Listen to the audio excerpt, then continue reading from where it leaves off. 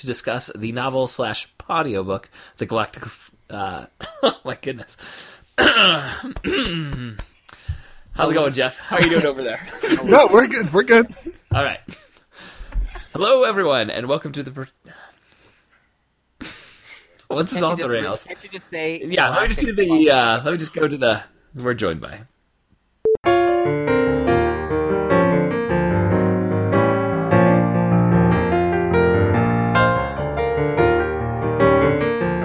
Hello, everyone, and welcome to the Protagonist podcast, where each week we look at a great character in a great story. I'm Joe Dorowski. And I'm Todd Mack. This week we are joined by special guest Jeff Dumas from the Fandom Podcast to discuss the novel / audiobook, The Galactic Football League, The Rookie. Welcome, Jeff. Praise High One for blessing your journey. How are you? The second I knew I was doing this, I'm like, oh, that's my intro. Praise High One. Yes. Dropping Praise High One. Some quotes from the Galactic Football League. For any listeners who are unfamiliar, that is coming from the text we're discussing today. Jeff, I already said you're from the Fandom Podcast, and we've had your co-hosts on before, but do you want to tell any listeners who are just dropping by for the first time what you guys do over on the Fandom Podcast? Sure. We talk about literally anything. We spent 45 minutes on Pride and Prejudice one day. So we talk about all things nerdy. Is basically what our intro is. That's totally crazy. I don't know how anybody would ever not imagine a bunch of guys talking about Jane Austen. What's next? Wuthering Heights? Well, here's the thing. You guys intentionally said, hey, today we're talking about Pride and Prejudice. Ours was, hey, someone wrote in and said, I really like Pride and Prejudice. And so we read their email. I think the rest of the episode was about Pokemon, honestly.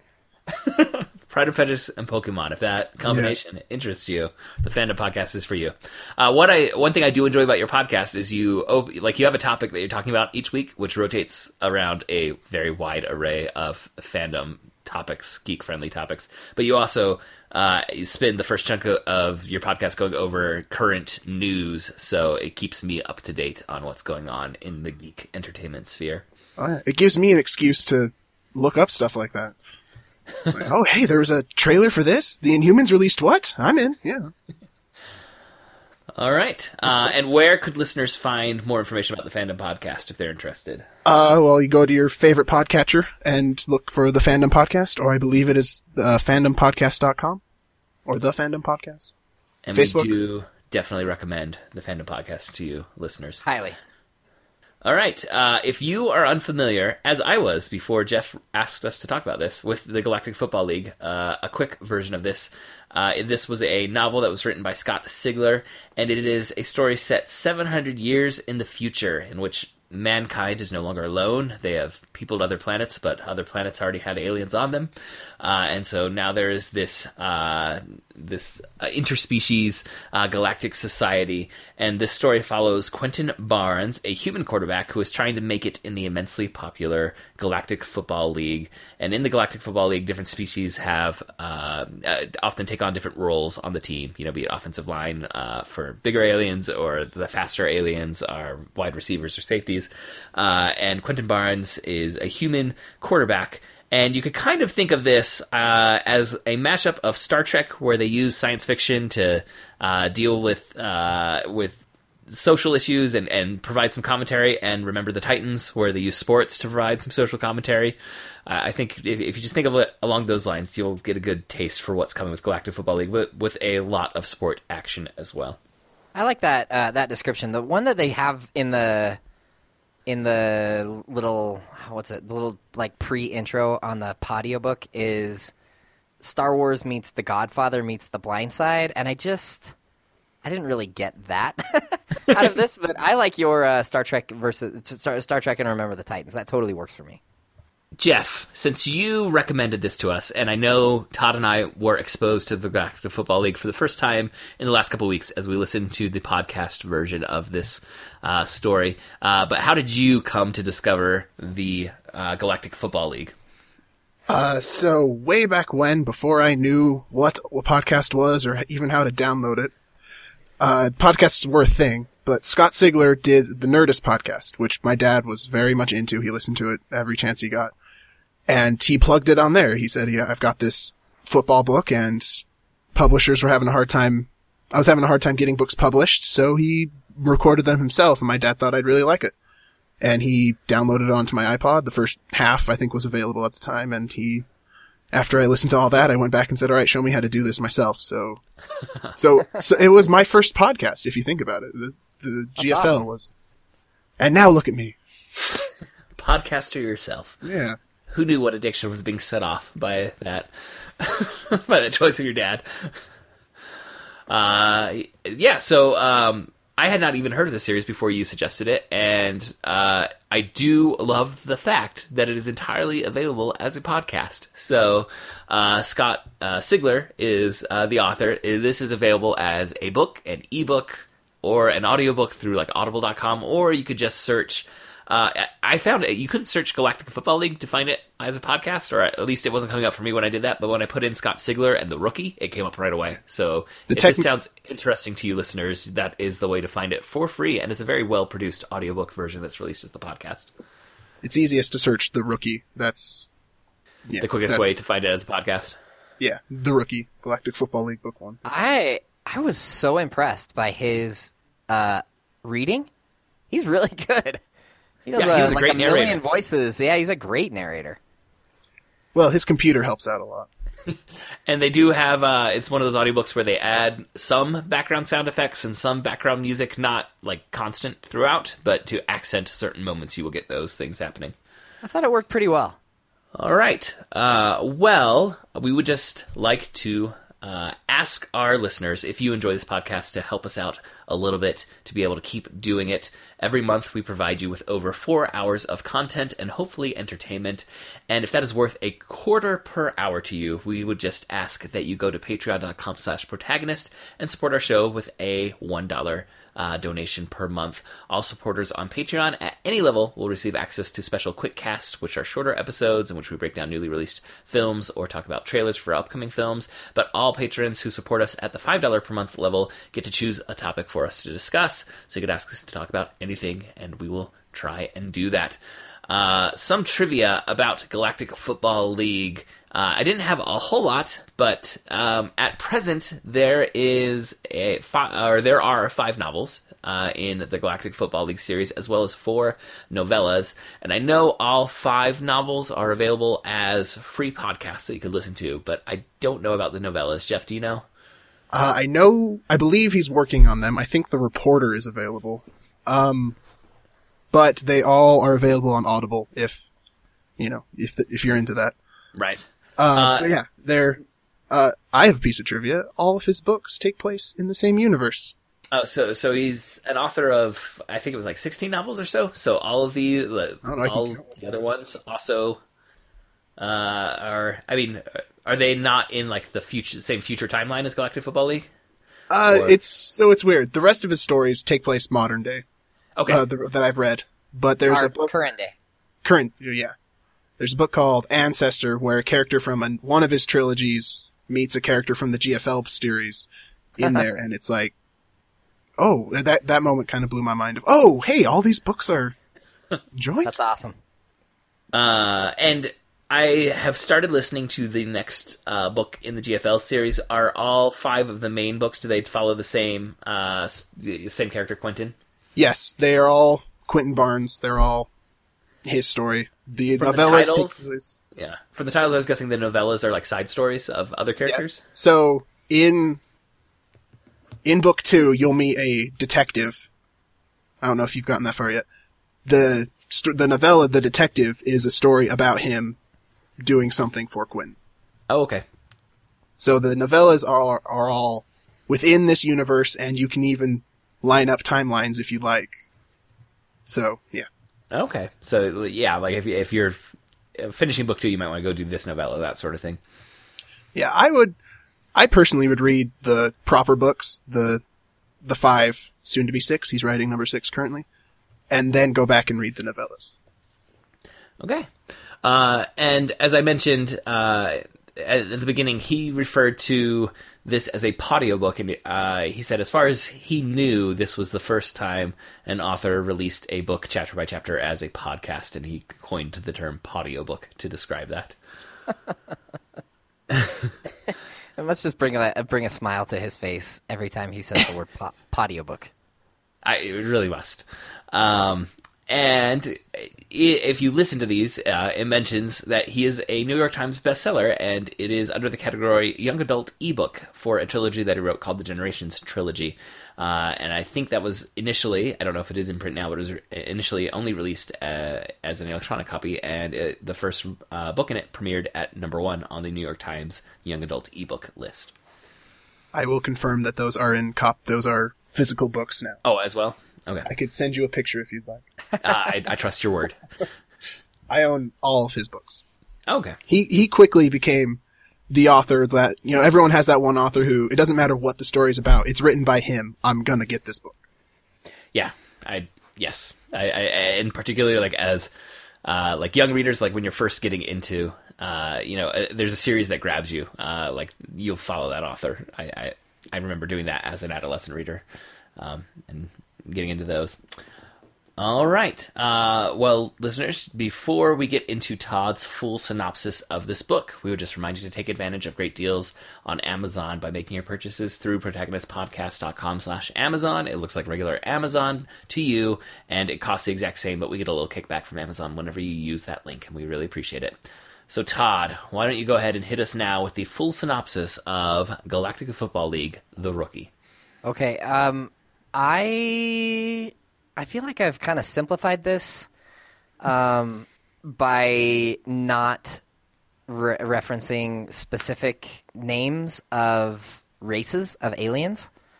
So if you feel like that's a big problem, then you can stop me at any moment. But I'm going to apologize in advance for any time I interrupt you during this. Go for it. So this story, the story starts with our hero Quentin Barnes, and he's playing on a third-tier, all-human football team in sort of these like smaller outer rim planets, and the planets are called the Purest Nation because they believe that humans are the purest race. And Quentin is a very, very good quarterback. But because he is human, most people don't think he has much of a chance of making it in the big leagues, which would be tiers 2 and tier 1. Because he is so good, however, he is traded to a tier 2 team, the Krakens. And his Purist Nation coach wants him to stay because of his racist religious beliefs, because of the coach's racist religious beliefs, because in the Purist Nation, football players, and in most of the Galaxy, football players are they're like deity or clergy or something. And Quentin tells him... To a single race, they're religious figures to a certain race of aliens, not the whole universe. Well, the Sklerno see them as deity, but the Purist Nation, it's like the whole church is built up around football, isn't it? I mean, they're all like, they worship the High One, but all the football players they wear robes and they have tattoos. And that's stuff. Not, the robes and tattoos are not the football players, that's just the church. The infinity symbol and blue robes mean a confirmed member of the church, and you can't do a lot in the Purist Nation without being confirmed. And lots of the football players are confirmed. Yeah. Okay. Quentin doesn't. But I think Quentin that's he's not really really into it. Yeah, they're not. The football players aren't like a mark of the religion. Just the football players are religious. Correct. Yes. Okay. So then Quentin leaves the Purist Nation, and he arrives at the Combine and its former prison. And someone tells him some historical stuff about previous war between aliens, and there's some crazy testing in which this makes the testing at the beginning of Ghostbusters look completely up to standards, any and all standards. So Quentin is tricked in an interrogation into believing that he is going to die, that he's going to be killed, and so he breaks the shackles and runs, and that's how they test his speed and agility. It's totally messed up. And decision making. Yeah. They say, "Oh yeah, we put you in a situation in which you're actually running for your life because it's the only way to test how fast somebody actually is." So then on the second day, Quentin has a physical exam, and he's shocked to see that his doctor is an alien. And Quentin has no injuries because he has basically never been hit. He is that good. And at this time, we see that Quentin harbors a secret hope of finding his parents, since he never knew them, and he grew up in the mines in one of these outer planets. So then Quentin meets some of his new rookie teammates. They're all terrifying aliens, or not. Many of them are terrifying aliens. Some of them are human. One of them wants to kill him. One of them is betting on whether Quentin will stay alive or not. And nobody gives Barnes much of a chance. But the starting quarterback, Don Pine of the Kraken. So the Kraken's starting quarterback, his name is Don Pine. And he's getting old. And so Quentin thinks he's going to be able to pass him up for the starting job. And Pine is human also. So Quentin practices a lot. Pine has blue skin, which is something that he's a is kind of like, can you trust him type thing. So yeah, he's right. a bad, For someone from the he's a bad PS guy Nation, 'cause he they has don't blue skin. trust humans with blue skin. So Quentin practices a lot in this 3D simulator, and he needs a lot of practice because he throws a lot of interceptions. Because the game is just so much faster with these super fast alien receivers and defensive backs that can jump 25 Well, and also feet in the air. one detail that I liked, the jumping, that it's adding another dimension to the football game that he never had with humans because the aliens can leap so high. They can jump 25 feet in the air. And so Quentin makes lots of mistakes, and his new coach, Hokor, really chews him out a lot. And Quentin is fascinated by the fact that in his new training facility, he has access to every football game ever televised he can watch from the very beginning of television. a great line of humans invented football before they even invented color. Yeah. Because the transmission wasn't televised in color. Black and white. Get it. So at the very first practice, Quentin has a hard time getting the timing right. He throws a bunch of interceptions. Hokor singles him out in front of everybody. Pine tries to be nice, but Quentin is really struggling to believe that the starter would be nice to him because Quentin is gunning for Pine's job. And Pine tells Quentin he needs to get over his racism. Practice continues to be a struggle. We find out in a private conversation, however, that Hokor thinks that Quentin could be the best. He could be great. And he's also working really, really hard in the simulator. And then Pine sends some of the receivers to help Quentin out. But he hates Pine even more for it because he thinks he's trying to make fun of him or sabotage him in some way. He just can't believe that Pine could actually be trying to help him. Now they travel to meet up with the rest of the team and have their first full practices. And Barnes gets creamed. And Hokor tries to help him, but basically everybody's just really frustrated at this point. And Quentin ends up running lots and lots and lots of laps because he makes lots of mistakes. And he has to run with one of his alien teammates who wants to kill him. Quentin is exhausted after practice, and he wants to take a shower. But in the human locker room, there are only nanite showers. And if he wants a water shower, he has to go shower in the locker room with the big, scary aliens. And he won't go because he is a racist. First game, Barnes gets in late because his team is winning. Pine is, turns out, a really good quarterback. So they're winning big, and Barnes gets in, and Hokor calls a running play, and Quentin gets hit really hard, and then he gets really, really mad, and he calls an audible, which is when he changes the play that the coach... So the coach tells him, do this thing, and an audible is when he does something else. So he ends up throwing a long touchdown pass, and Hokor puts him on the bench because he did not obey his coach. So Barnes goes out for a night on the town, and he meets some Purist Nation people, and they're really nice to him, but he's starting to feel just kind of weird about his racist tendencies. And then the next game, Pine gets a broken femur, and Barnes comes in. Once again, he disobeys Hokor because he thinks he knows better than his coach, and he throws an interception that gets run back for a touchdown, and then he gets benched, but then he gets put back in at the very end of the game to try to win it, but he's sacked and he fumbles the ball, and everybody hates Quentin. He is the GOAT.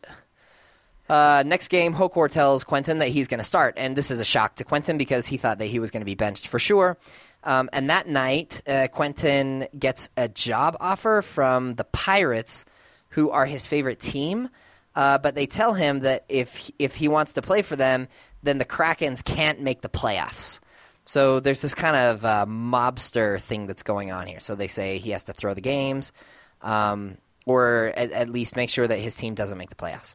So now it's time for Quentin's first game as a starter, and the Krakens go down early, and Quentin is convinced that it's because of Hokor's play calls. And it's a bad game, and mostly because the offensive line that's supposed to protect Quentin, they play terribly, and they're all aliens. And Pine tries to yell at them and tell them to protect Quentin more, but they just don't listen to him.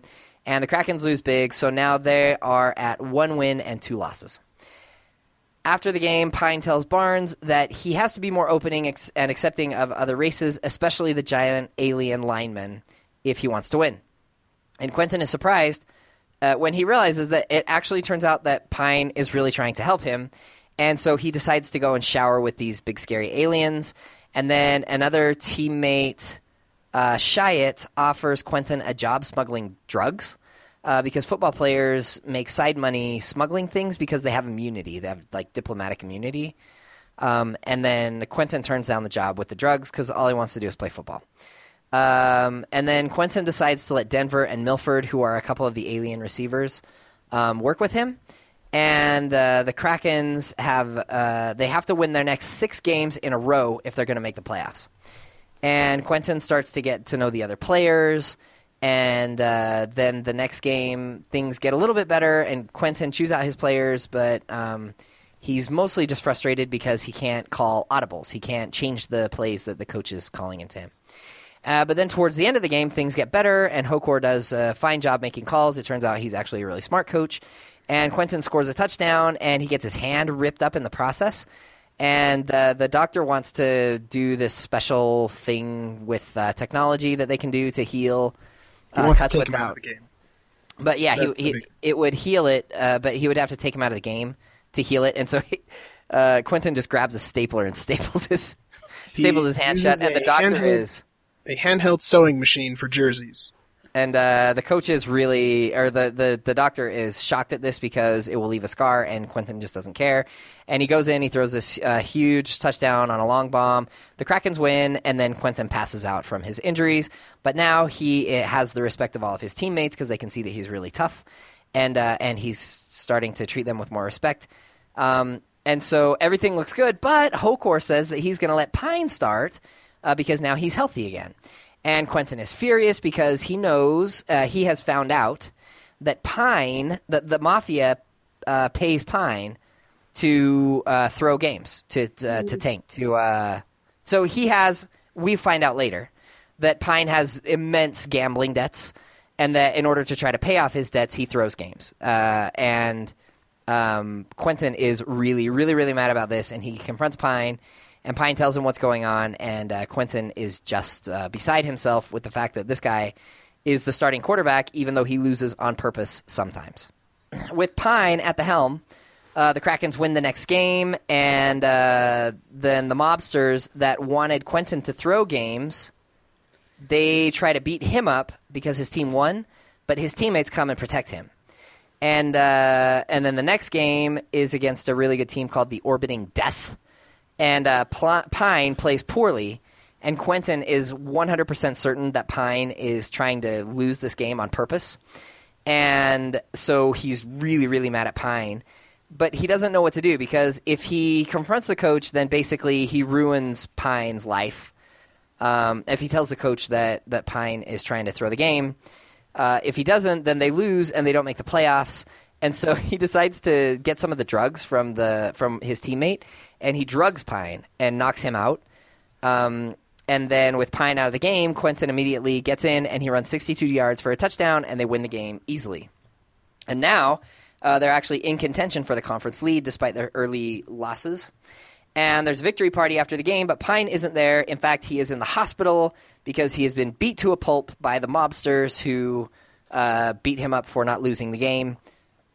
Quentin is in a quandary because if he tells the coach what's going on, then Pine's career is ruined.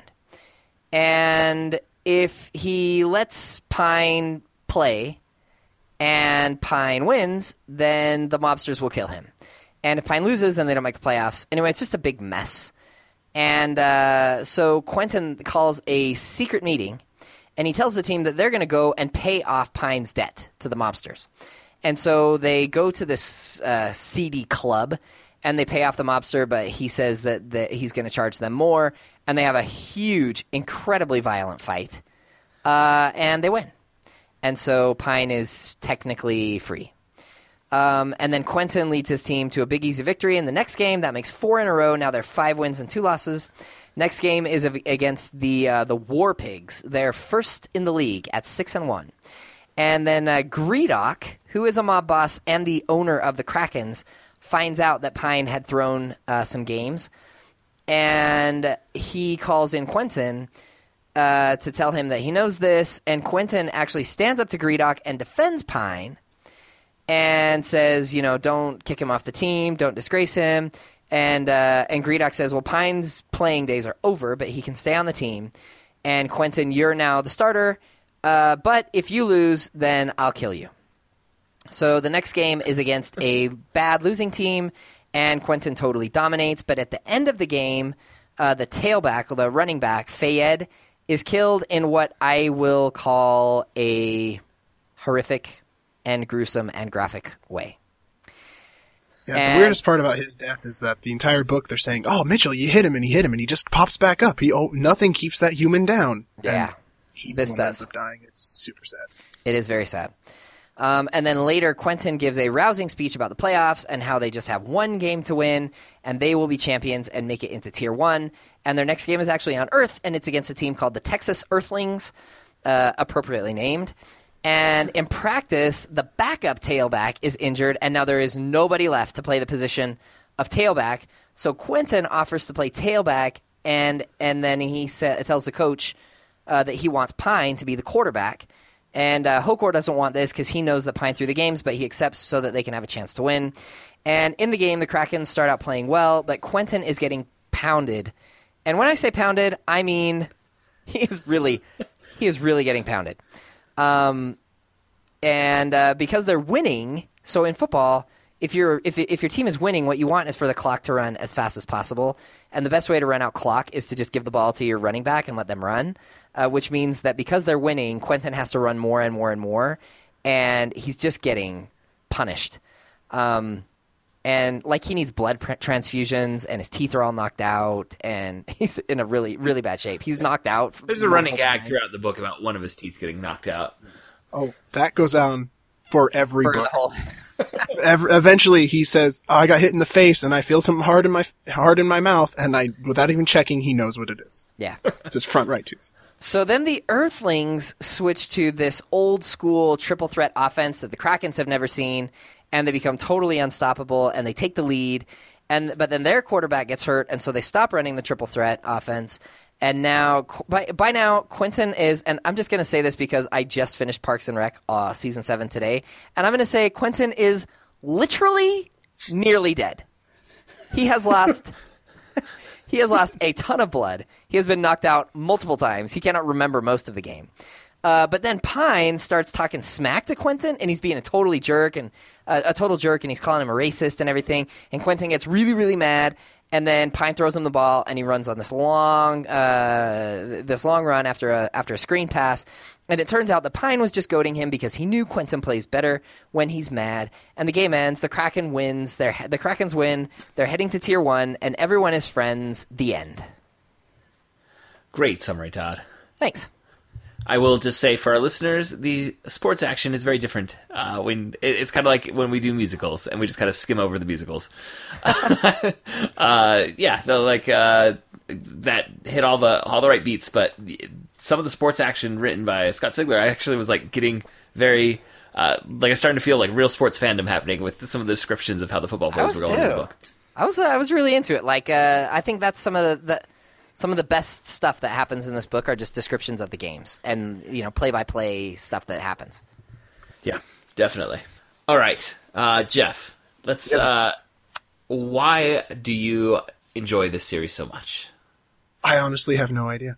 Okay. I've said on our podcast that watching sports is one of the most boring things I could do. It's just, oh, good, that team has the ball. Oh, now that team. Even a team from my home state is doing rather well in a sport I hear right now.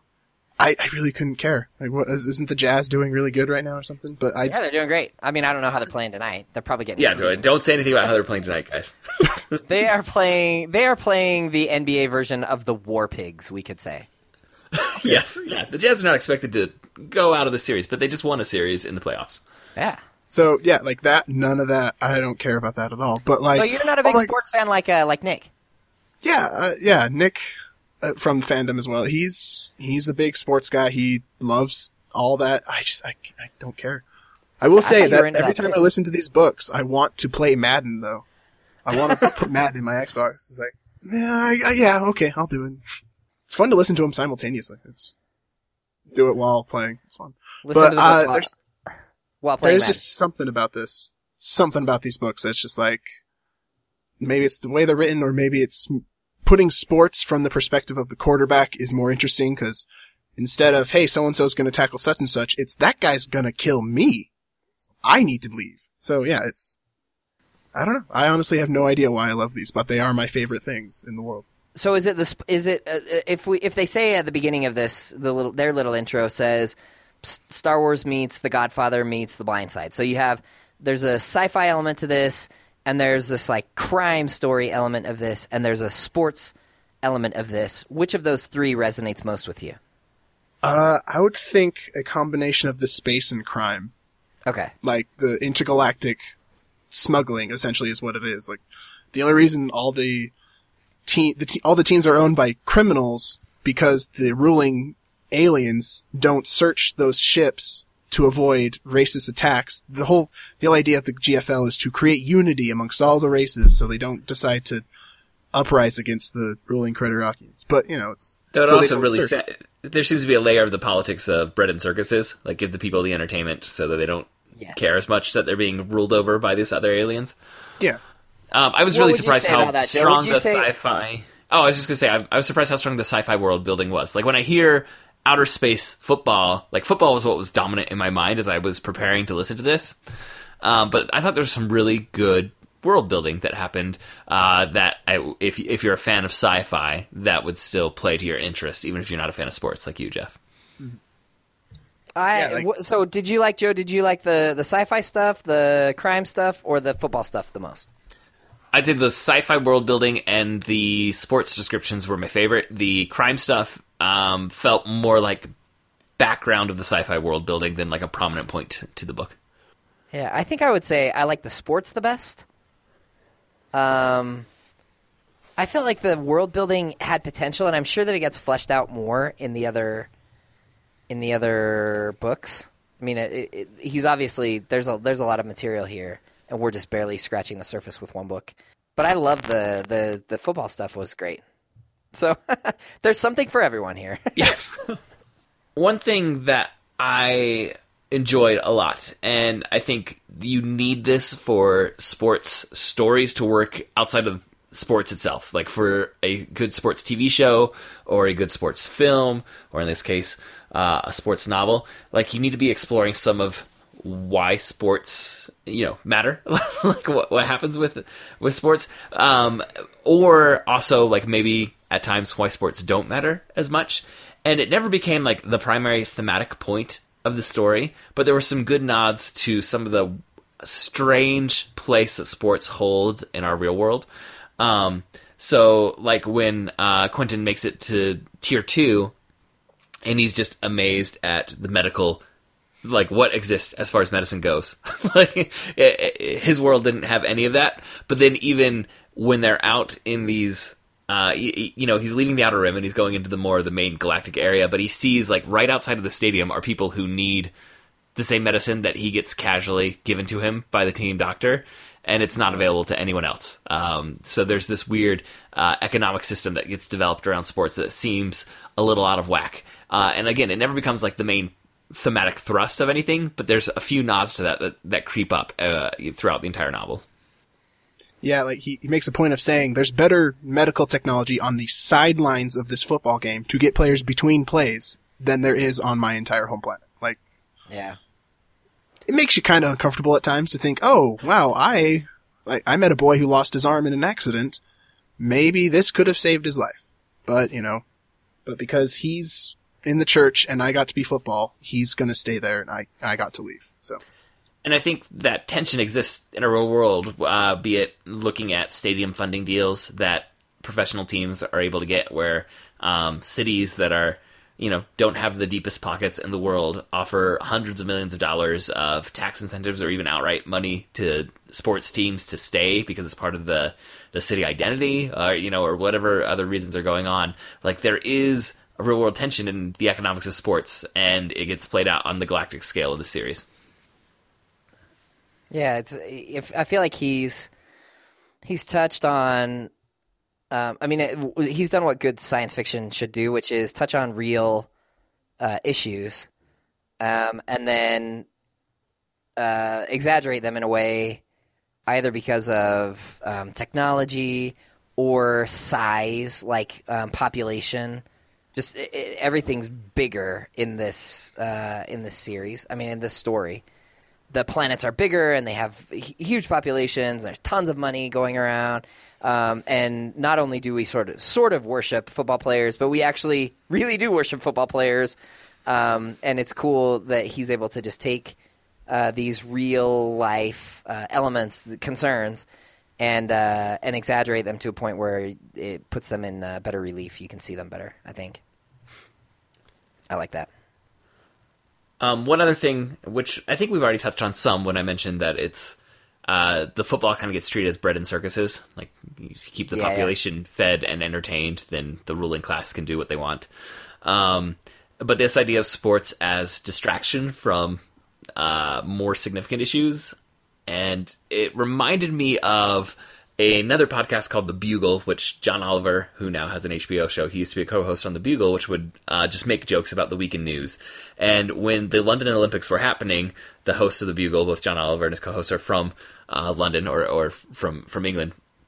But they would begin the show by talking about, like, barely beginning a discussion point on something really serious, like what was happening in Syria, or something, and then the other host would yell "sports," and then they would just talk about the London Olympics, and they would just interrupt all the real world stuff just by yelling "sports," and just talk about sports as this kind of this surface level thing that's pleasant to talk about and think about when we don't want to have to deal with anything else. And this is book 1 of a 5-part series. I'm guessing we find out a lot more about what's going on in the galactic politics of this ruling class of aliens, but there's enough here that you can already tell sports is being used as a distraction to a lot of other things that are happening in terms of these interspecies relations, in terms of the economics of what's going on, in terms of the politics and what is... there's going to be something else going on with this ruling class of aliens than what we get in book 1. But for Quentin and for so many of the fans that we meet in the series, it's all about sports, and they don't care or think about what else is going on. What do you make of this idea that that sports are like socially acceptable? It's a socially acceptable outlet for xenophobia, and that or for prejudice, actually, where. Sports hate is an acceptable form of hate. Like, a fan of Ohio State can say, "I hate Michigan," and that's socially acceptable. But other forms of prejudice exist, but they're frowned upon. Right, and there are people who would say a human is going to hate. Like, it's built into us as humans to hate people that are different than we are.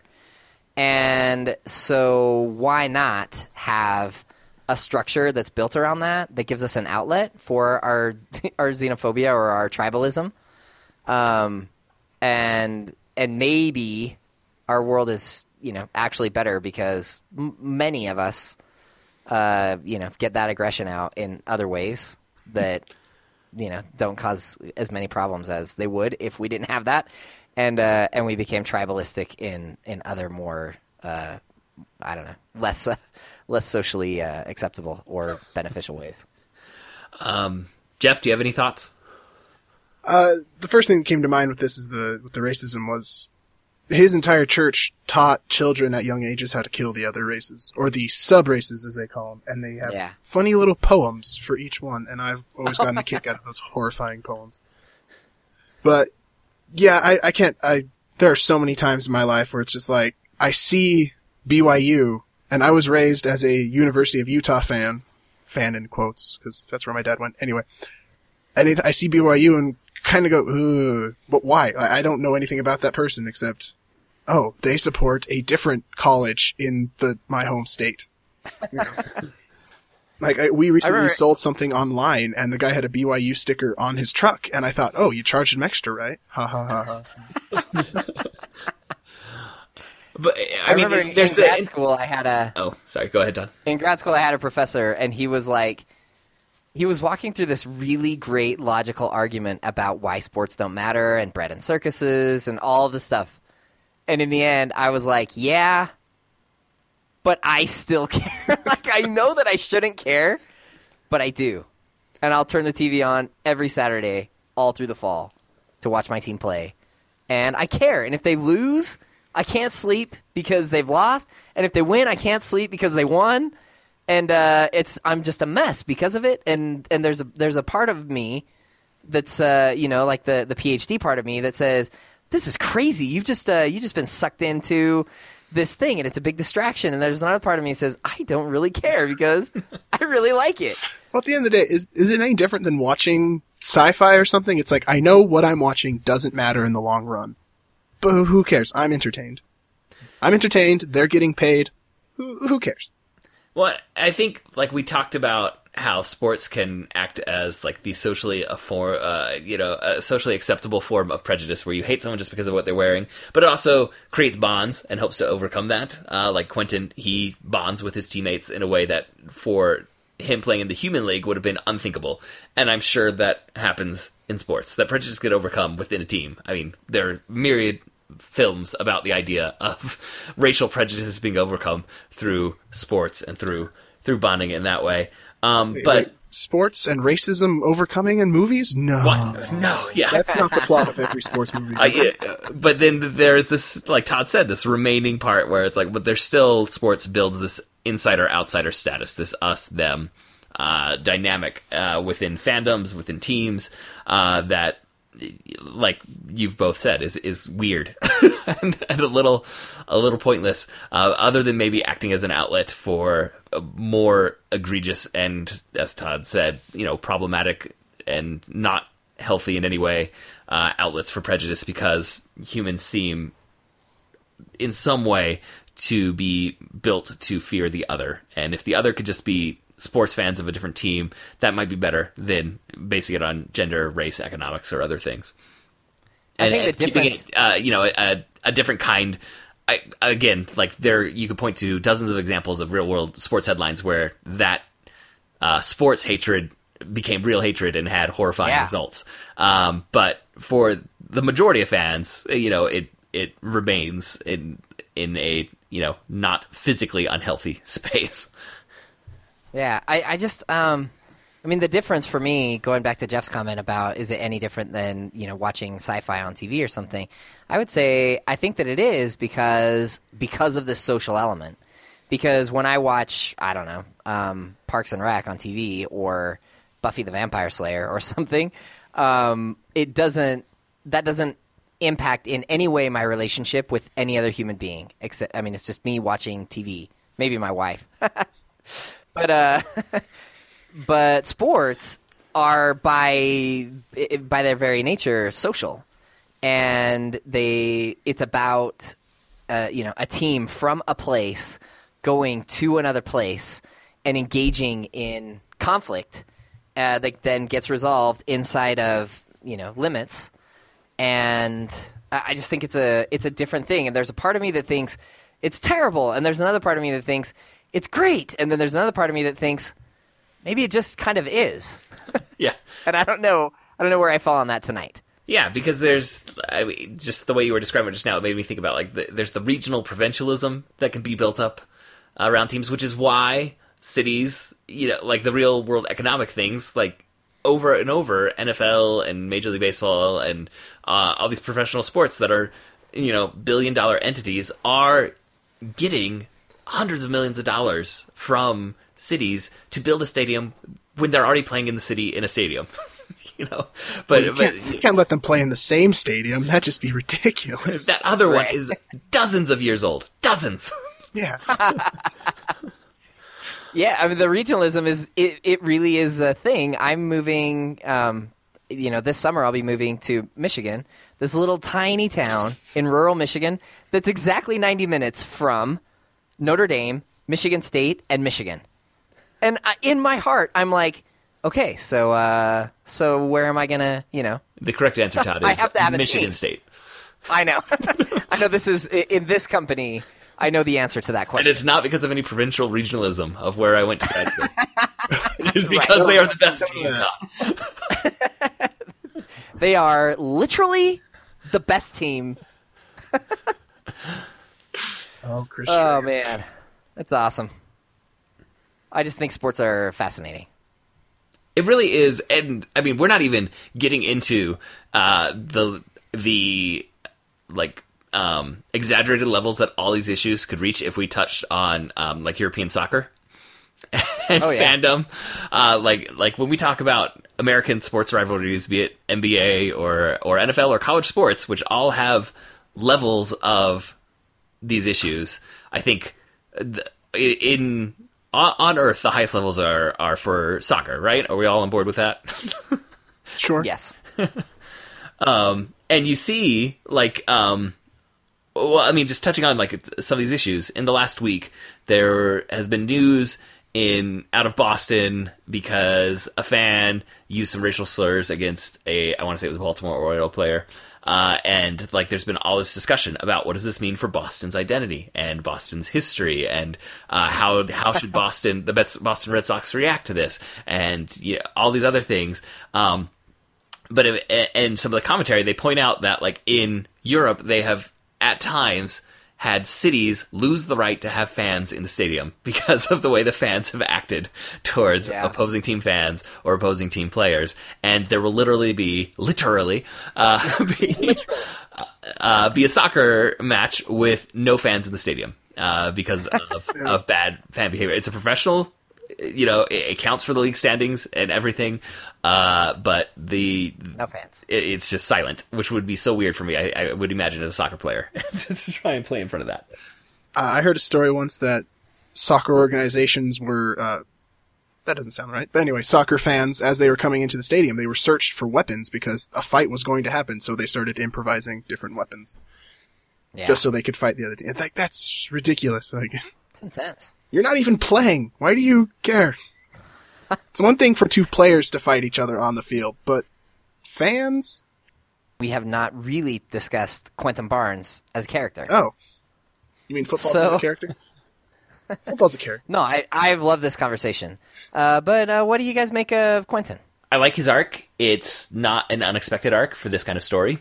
To go from top of your game to suddenly, it's the classic arc for any, when you jump up a level and suddenly everyone's better than you, even though you were the best at what you were. That's what you go from college.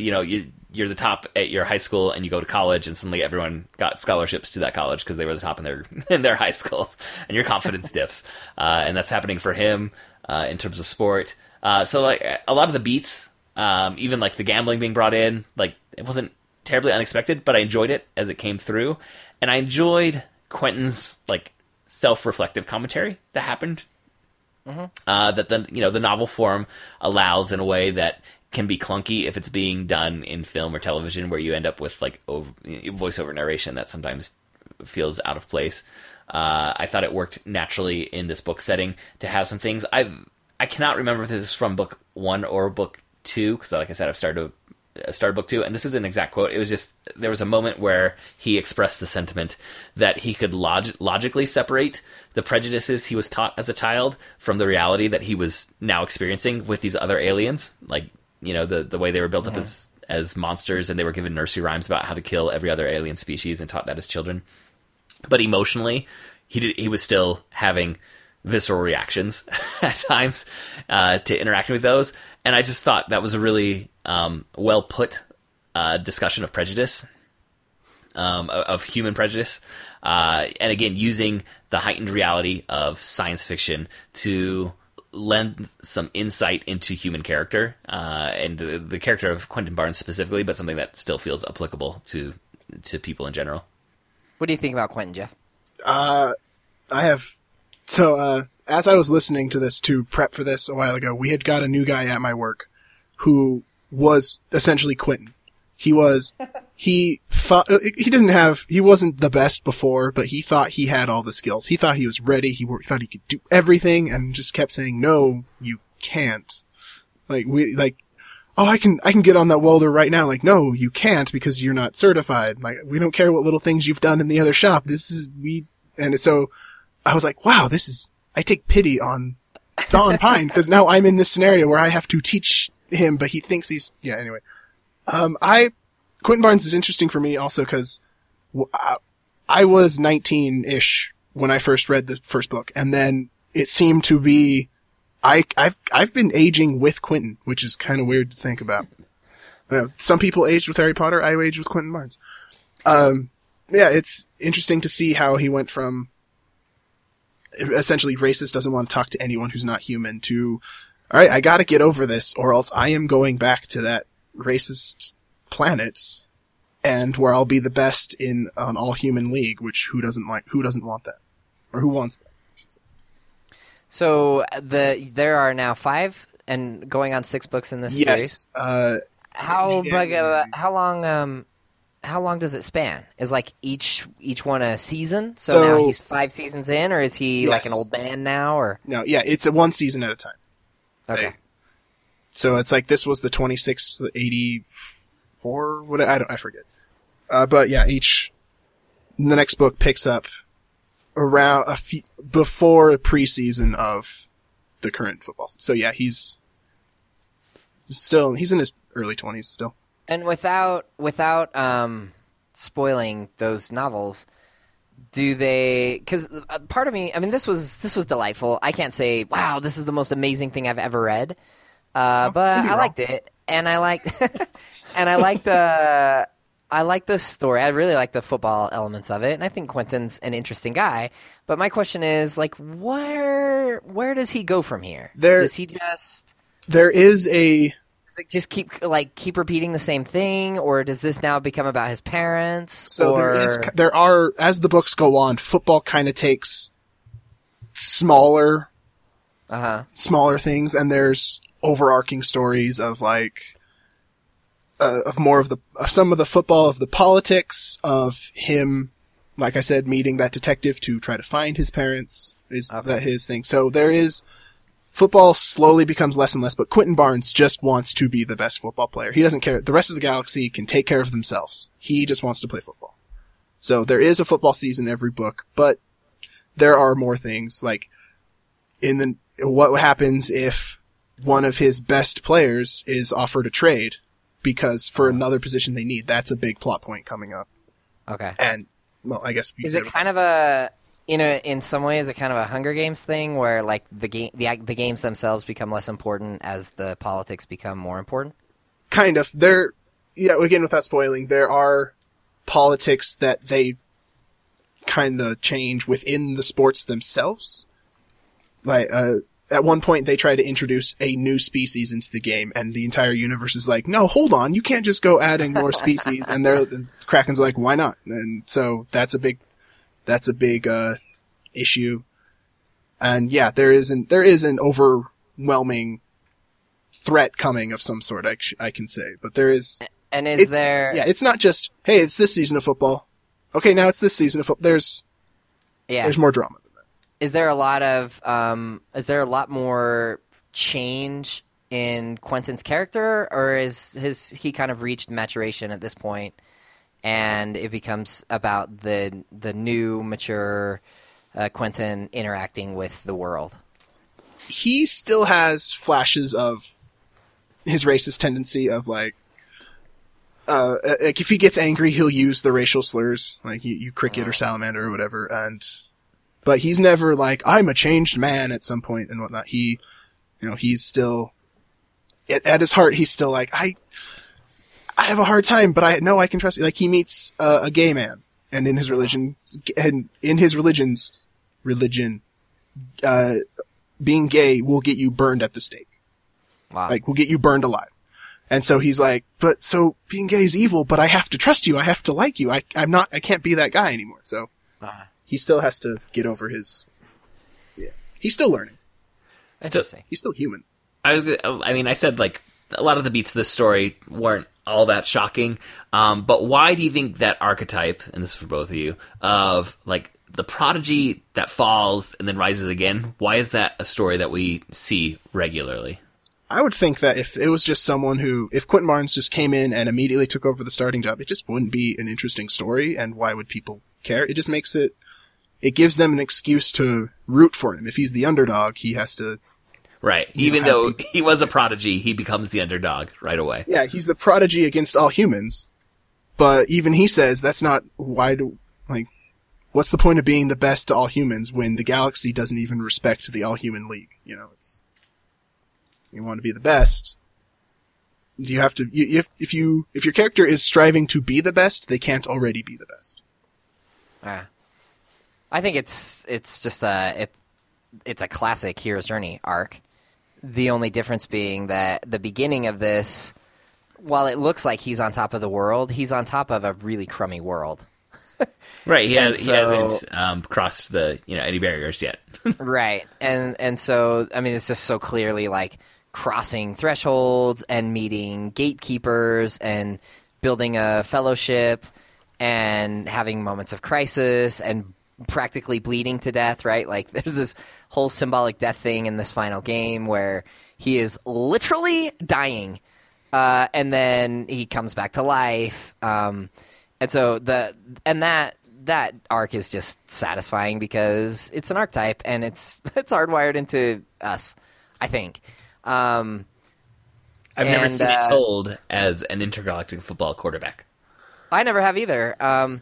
But this, one other pattern that stood out to me is there's a pattern that they talk about in leadership that teams go through, and they say that the stages are, what do they call them? I'm not gonna get it right. Forming, storming, and then norming, and then performing. So the first part is the forming stage where the team is getting put together, and it's usually okay. And then you have the storming stage where everybody hates each other, and then you have the norming stage where everybody starts to like each other, and then the performing stage where they're all really good.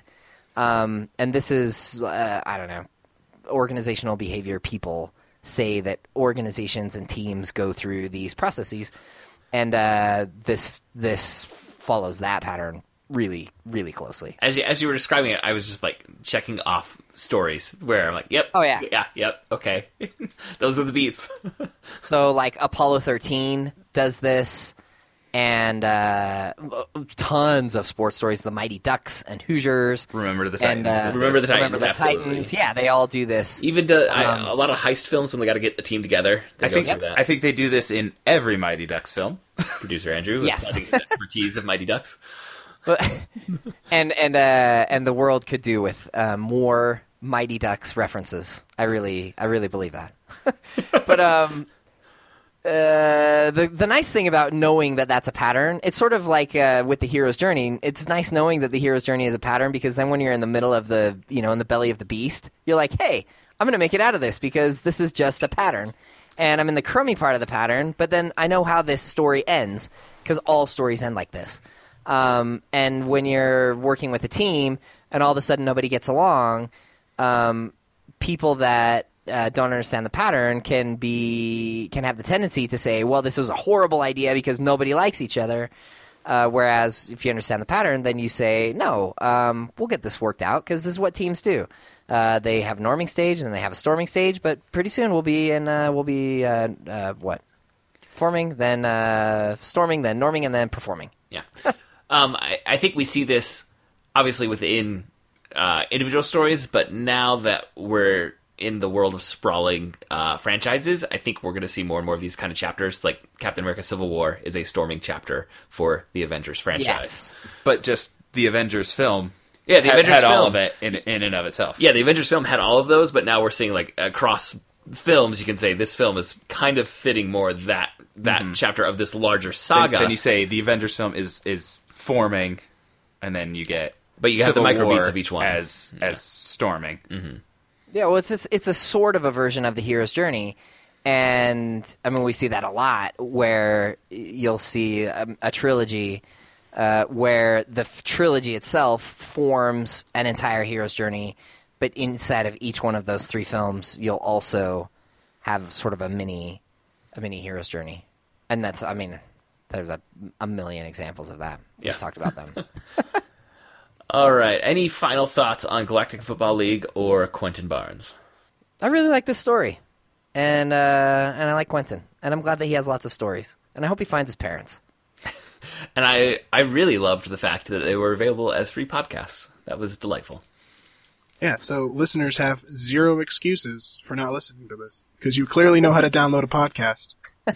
Yes, you just look again. The Rookie and Scott Sigler should pull it up in your podcast. I would say one of the things that surprised me, and it shouldn't surprise me because it says at the beginning of every chapter, this is rated something and contains graphic on-field violence or something like that. Yeah, But it's my suitable goodness, for these ages, but it does have on-field violence. I think it Yes. says 12 and Yeah. up. Yeah. I mean, it's like most of this is so benign, and then all of a sudden something will happen either on the field or in a fight, and it's like, oh my gosh, I can't believe he just just described that thing in that way. So there are some really shocking moments of violence in this otherwise really tame story. But if you're squeamish or if you have kids that might be, then I would be careful. But it's a cool story. I liked it. All right, Jeff, you are a Yes, sir. first-time guest, and we always ask I am? our first-time guests when we remember. But there are a few exceptions where we've forgotten. I almost messaged there's been a few I thought, hey, you didn't... Anyway. Yeah, but we try and ask first-time guests the dinner party question, because on the Protagonist podcast, we are all about great characters. And so, if you could host a dinner party with any 3 to 5 great characters just to enjoy the conversation that would ensue, what characters would you want to have around for an evening of conversation? Okay, so I don't know how good the conversation's going to be, but it's going to be a fun party. I thought about so we're going to get John Tweedy from this book, who we didn't really mention. He's he's a linebacker on the defense. He's insane. Human. He's human, yeah, but he's insane. There's a point later on in another book where someone points to John and go, "Is he retarded?" And Quinn just looks at him and goes, "Yeah, probably, but he's my best friend." So, him, Rocket and Groot, because I want to see John Tweedy fight Groot. Because you know it's going to happen. So Rocket and Groot from Guardians of the Galaxy. Yes. Yeah, for any listeners who are unfamiliar. And for context for you guys, I chose to record this instead of going to see that. So, volume 2. So. Taking Beware. a couple dollars out of Todd's grand tally in our box Go office. see that movie, Oh, Jeff. no. We already have our tickets for tomorrow. Don't worry. Okay, good. But we're just saying You're it gonna tomorrow. see it. not I'm tonight. going to go see it tomorrow, and Todd will get that. I will also be going to see it tomorrow with my wife. Oh, So maybe I should go see it tomorrow too. We're in the middle of this move, and I hadn't even thought about it hardly. hardly. But it's tickling the back of your mind because Well, you want to get the lead. I checked the Rotten Tomato scores on it a few different times. I've been looking to see the box office predictions. You're going to get the lead again, Todd. Oh, on that whole movie Sorry. draft thing? No. Jeff, your party, though. We have on your Tweety movie and draft Rocket that and you're Groot. talking about. That is an idea that I'm going to try to convince Brandon to steal for next Please year do. for us. Yes. Because Convince A running Brandon gag to make a says- website for it. yeah, Yeah, that's what we really need. if only we knew someone who could do that. Brandon. Oh, sorry. Excuse me. But dinner So party. we've got Tweety and we've got Rocket and Groot. Yeah, and I might throw in John's brother Jew, who we meet briefly in this one, but he comes a more prominent character because they're just both big dumb idiots, and they seem like my kind of Totally. Okay. I don't know, and maybe I probably wouldn't forgive myself if I didn't say like the Doctor or Captain America showing up as well, because you need a level-headed person. The Doctor is your level-headed person. Well, compared to a raccoon, The a Doctor tree, or and the Captain Tweety America. brothers. The Doctor or Captain America, because they're basically interchangeable. Yeah, sure, why not? Well, I mean, I look around my room, which is very nerdy, and I think, I've got so much Captain America stuff up, I should probably throw him in. But yeah, I like Captain America. and of course, yeah. Who doesn't like? My son insists on calling him the Captain of America. Oh, well. Hey, you'd think he'd been promoted by now, but you know. Yeah.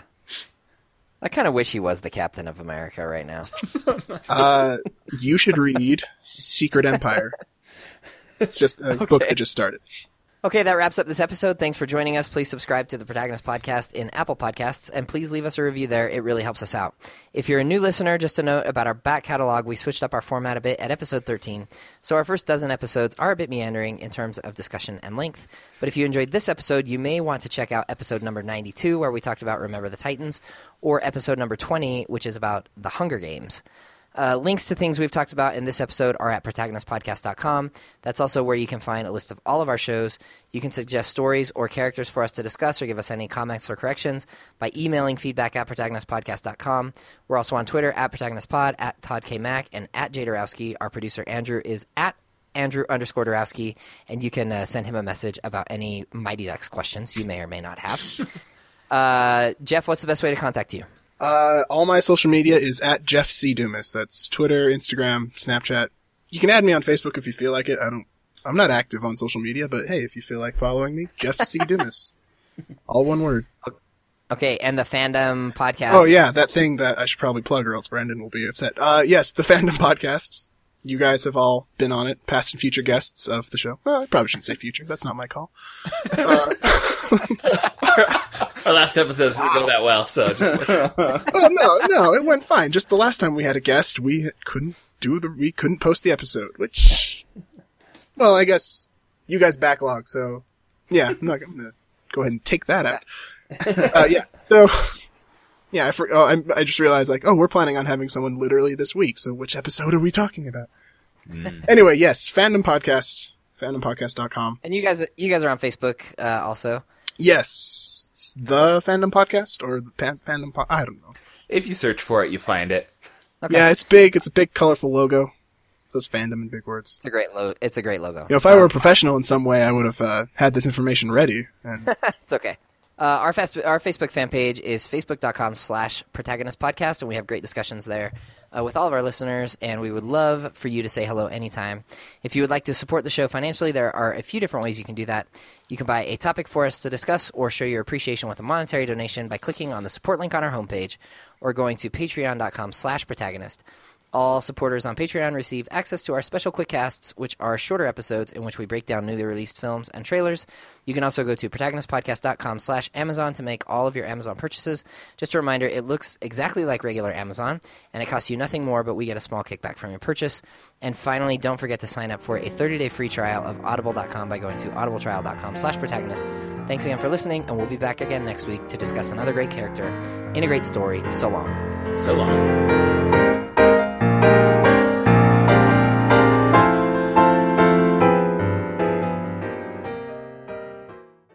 And this week we are joined by special guest Jeff Dumas from the... let me do that again. Naturally I started to say from the Fandom Podcast, but that wasn't in the script. And then I was like, no, go to the script. And then it was just a mess. Okay.